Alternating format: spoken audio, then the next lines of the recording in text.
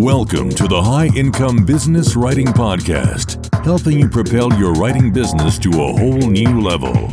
And now, here's your host, Ed Gandia. Here's an idea that will help you not only follow up with prospects more effectively once you've sent them a quote or proposal, but also help get prospects off the fence faster. So we've all had this experience where we send out a quote and we follow up and it's just silence, and we keep following up and nothing.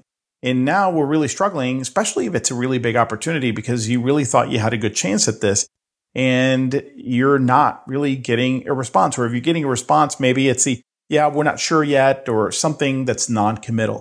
So how do you avoid these things? Look, at the end of the day, you're not going to be able to avoid these situations across the board. Okay. They are still going to happen. It's just part of being in business. But you can drastically minimize it, and you can do that through a very simple practice. And that is the practice of putting a deadline on your quote or proposal.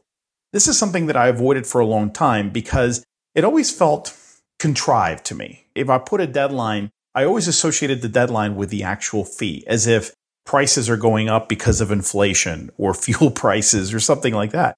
And everyone could see through that. That's why I never even attempted it. But then one day it hit me.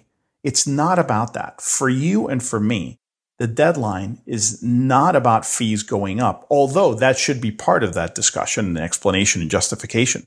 The biggest reason for your deadline, for your expiration date, if you will, on your quote or proposal, is that your schedule is constantly fluctuating.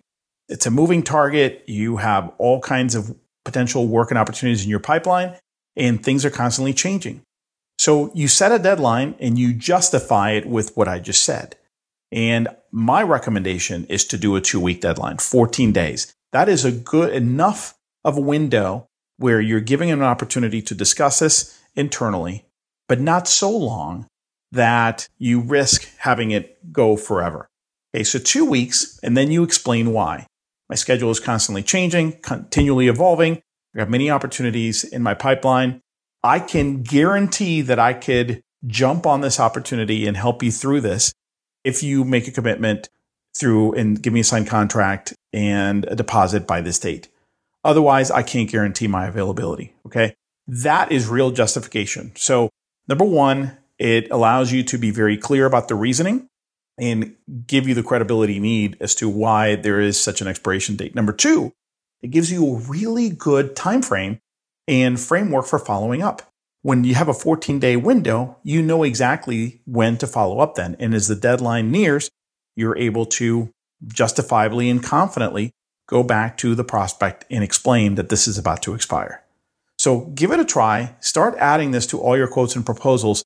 And I think you'll quickly see how you'll be able to minimize the number of these opportunities where there's just dead silence and you never get a response and it gets dragged on forever.